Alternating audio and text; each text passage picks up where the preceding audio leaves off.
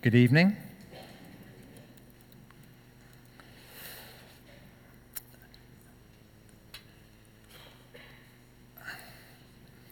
So, I'd like to begin by telling you about one of my favorite series of books when I was a kid, and that is the Asterix books. And I don't know if anyone else was into Asterix. I was really into Asterix. And first slide, thank you very much. It's got Asterix on it. There he is. And if you don't know Asterix, a little rundown of the Asterix stories for you. The Roman Empire had invaded all of Gaul, most of what we now call France, and had completely occupied it, apart from one small village which still held out against the invaders. And that was Asterix's little village. And one of the reasons they could fight the Romans and resist the occupiers was because of their community, their guile, their cunning, their solidarity together as a tribe, but mainly because they had the magic potion. And the magic potion was brewed by their druid, Getafix, who was the only person who knew the secret formula. And what would happen is that if the village was attacked by the Romans or the pirates, then he would brew his magic potion, and the villagers would drink the potion and find they had superhuman strength for as long as the effects of the potion lasted. What happened to Asterix? Asterix often went out on adventures, and that's what all the different books were. So what he would do is Getafix would give him a little gourd, which he had on his belt, and it was full of magic potion. And so when he went out, whether he went off to Corsica or off to Britain or off to America or wherever he went, he would have this gourd of potion. If he came across some barbarians or some Romans or some pirates, he would take a swig of his magic potion, and he'd get the power, and then he'd be able to defend them. He had a friend called Obelix. And Obelix, if you know the stories, didn't need the magic potion because Obelix fell into the cauldron of magic potion when he was a baby. And so I was thinking about this week. It struck me the first time in 50 years that Obelix, if you keep the picture up a little bit longer, I think that'd be good. It's a great picture of Obelix. Did he not get burnt when he fell in the cauldron of the magic potion? I was worried about Obelix. He must have scars as well as... Anyway, the reason that he doesn't need, because he fell in the cauldron as a baby, he has always got superhuman strength. So he doesn't need to take the gourd with him. He doesn't need Getafix. He's always powerful. We're going to come back, and it'll all make sense why I want to talk about Asterix and Obelix this evening. Now, tonight what we do, as Rob said, we're going to start a new series on prayer. And it's suitable because at the moment we're talking about Thy Kingdom Come. That's the global prayer event, and we prayed on Thursday night for that.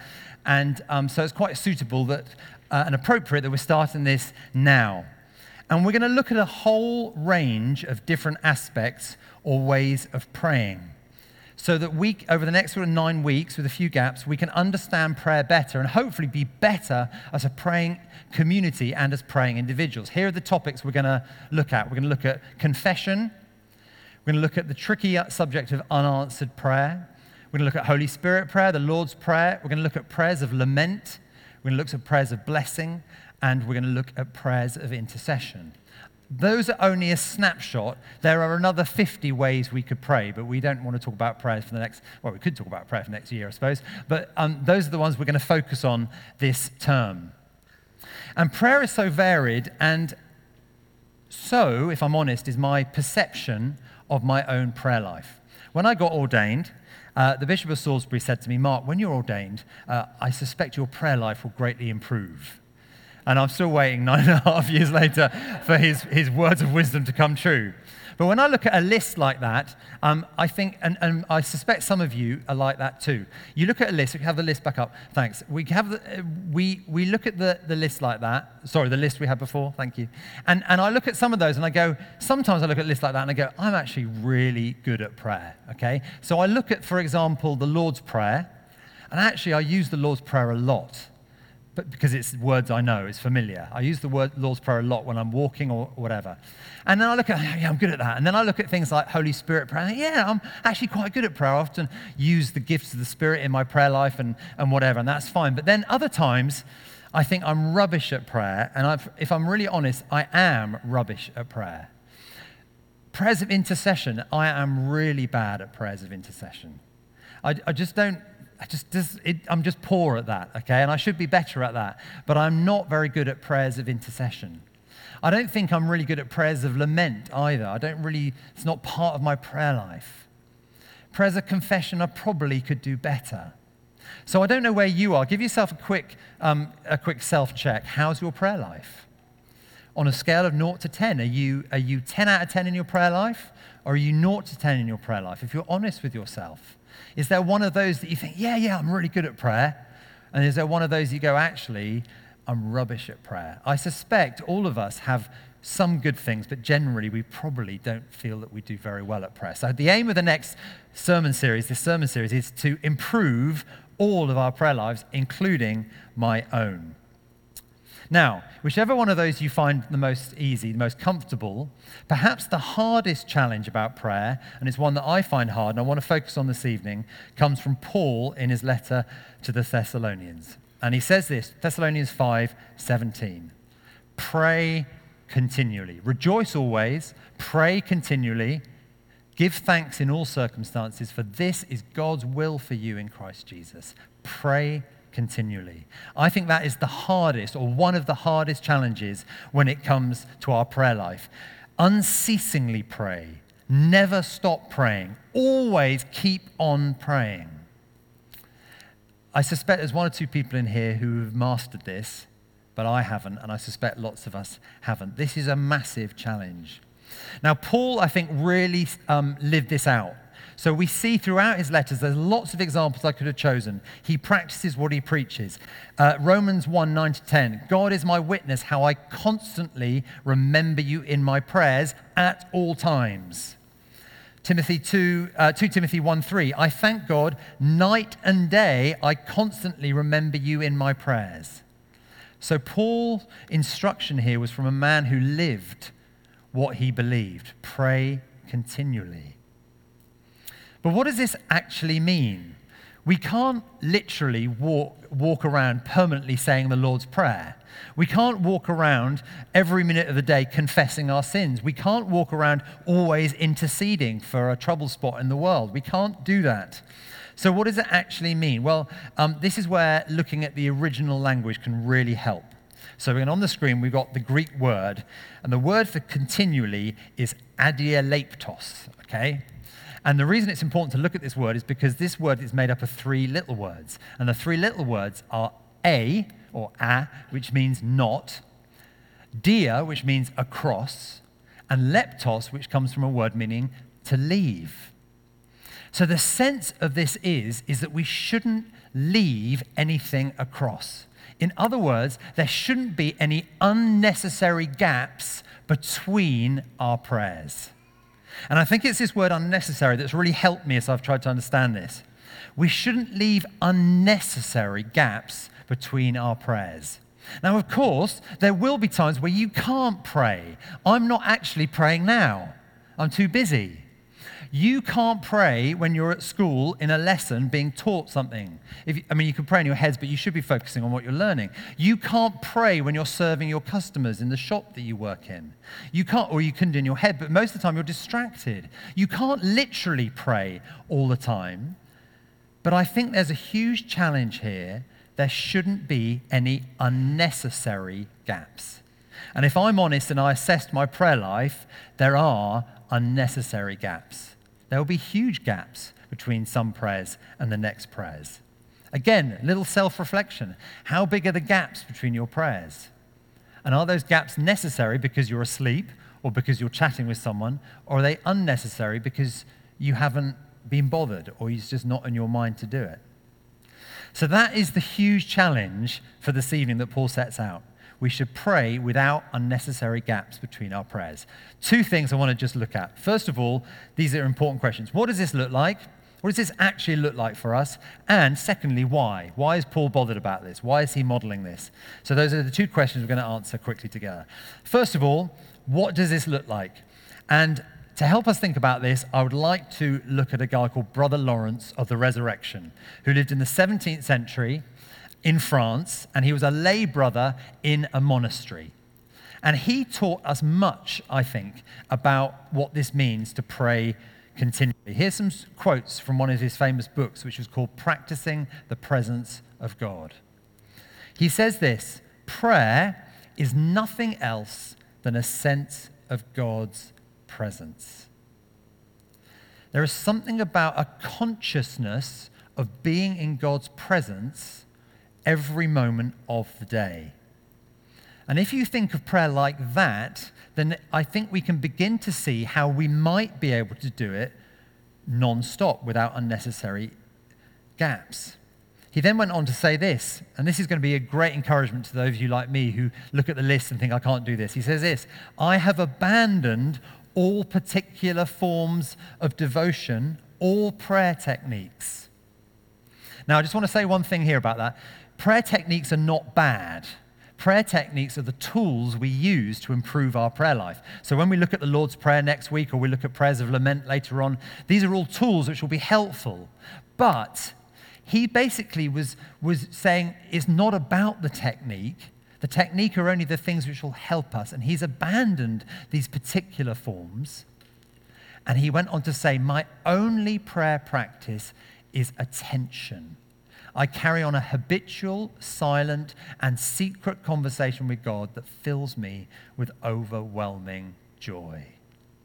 Now that is such a challenge. He goes on a little bit to outline what this might look like, what this attention might look like. He says, God does not ask much of us. He says, merely a thought of him, a little of an act of adoration, asking for his grace, offer him your sufferings, thank him for the graces in the past. Do it during your meals and in company. The least little remembrance will be pleasing to him. You don't need to cry out very loudly. He is nearer to us than we think. And one of my best bits about Brother Lawrence is that he reduced it to the very, very mundane. And he talks about cooking an omelette. And he says, I turn my little omelette in the pan for the love of God. I cook quite a lot of omelettes. And I can't say that I do it for the love of God.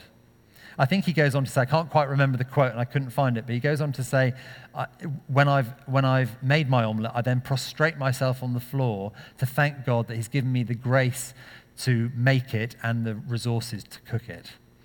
But I love that attitude. That is about saying that every minute, even the mundane, making an omelette, can be a moment where you are connecting with the presence of God. And that is prayer. I turn my little omelette in the pan for the love of God. I think that's quite a challenge, but I'd love to invite us as a congregation, as a community here, to try to see if we can grow in that over the next 9 weeks. Can we get better at that? Praying, viewing prayer as being in the presence of God, even when you're just cooking an omelette. So that's the first question. How might we do that? Secondly, why is this important? When we were praying beforehand, I had a little picture, and I didn't share it because I think I'm just going to share it now.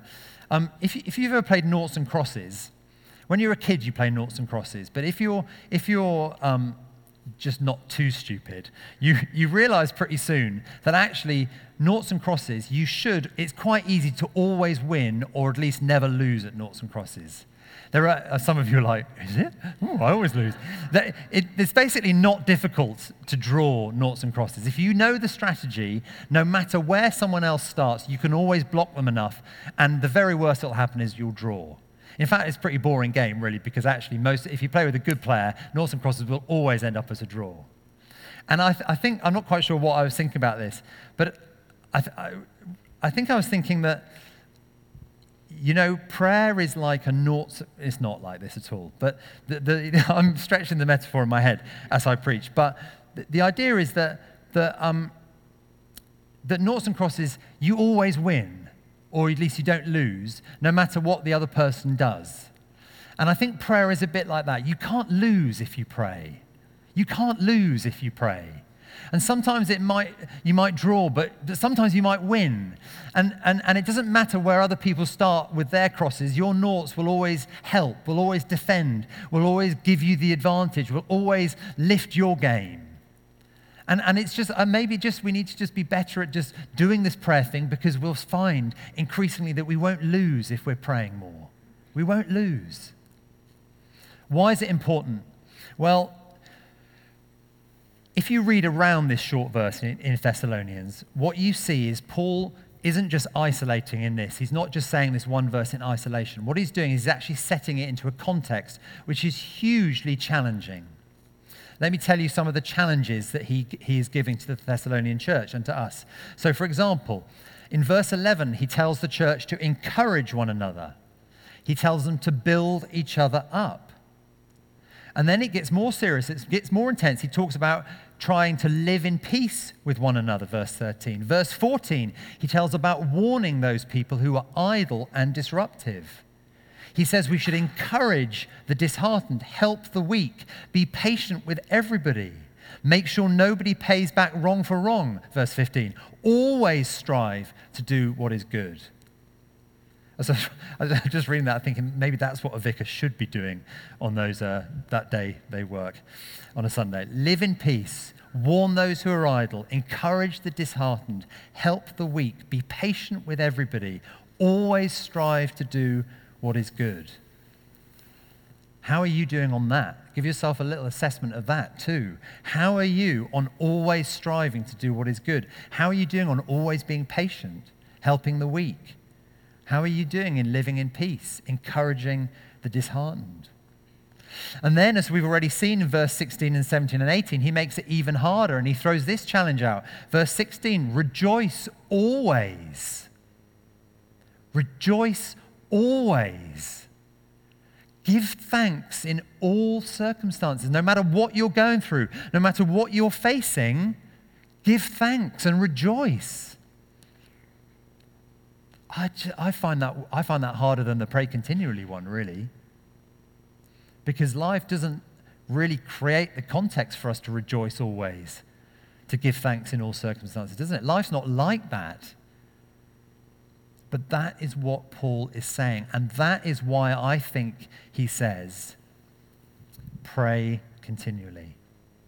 Because if you want to learn the secret of rejoicing always, is to pray continually, or pray without unnecessary gaps. If you want to learn the secret of giving thanks in all circumstances, learn to pray without unnecessary gaps. If you want to live in peace, if you want to encourage the disheartened, learn to pray without unnecessary gaps. If you want to help the weak, if you want to be patient, and if you want to strive to do what is good, learn to pray with unnecessary gaps, without unnecessary gaps.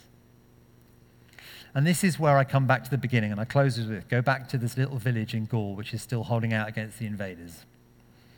You see, I want to set you a little challenge. Are you one of the villagers in Asterix's village? Or are you like Asterix? Or are you like Obelix? You see, the magic potion is our prayer life.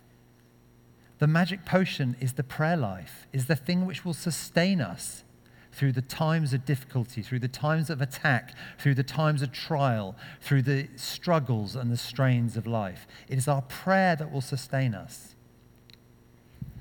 The villagers only took the magic potion when there was a crisis, when they were being attacked by the Romans or the pirates, which is good, and God is always gracious.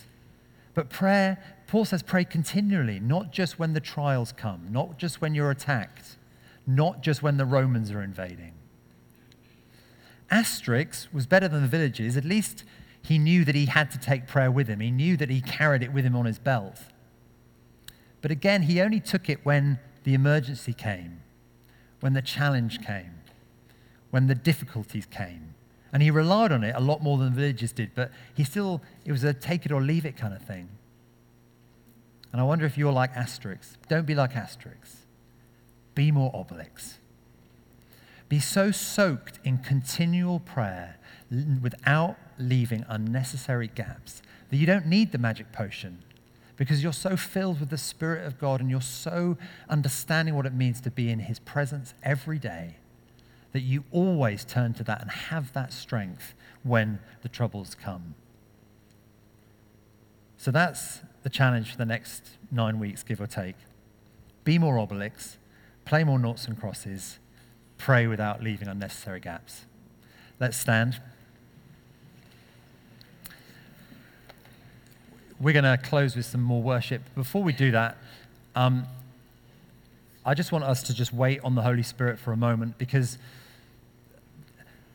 God is so good, because he sets out these challenges for us through his word and through these people like Paul who write these challenging things. And he doesn't say, just get on with it, try harder. He says, I'm going to leave you the Holy Spirit, which will equip you. So we're just going to wait on the Holy Spirit. I'm going to invite the Holy Spirit to come. And if you want to be better, not better, it's a horrible word. If you want to learn what it means to pray without unnecessary gaps, then can I invite you to do the symbol of make the statement by holding your hands out as a gesture, just a gesture, a posture of saying, God, I want to be better at praying. I want to know what it means to be in your presence, even when I'm cooking an omelette. I want to know what it means to never leave unnecessary gaps between my prayers, even if I find it hard. And I want to be so full of that understanding of prayer that when the difficulties come, I don't need to suddenly turn to you. I'm there already with you. So let's hold our hands out as a gesture of wanting that, if you want that. And I pray, come, Holy Spirit. Come, Holy Spirit.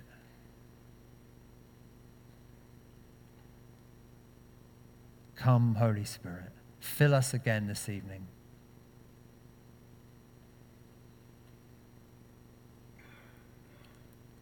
Thank you, Jesus. Equip us. Equip us to find prayer easier. Thank you, Jesus. Equip us so we rely on prayer more readily.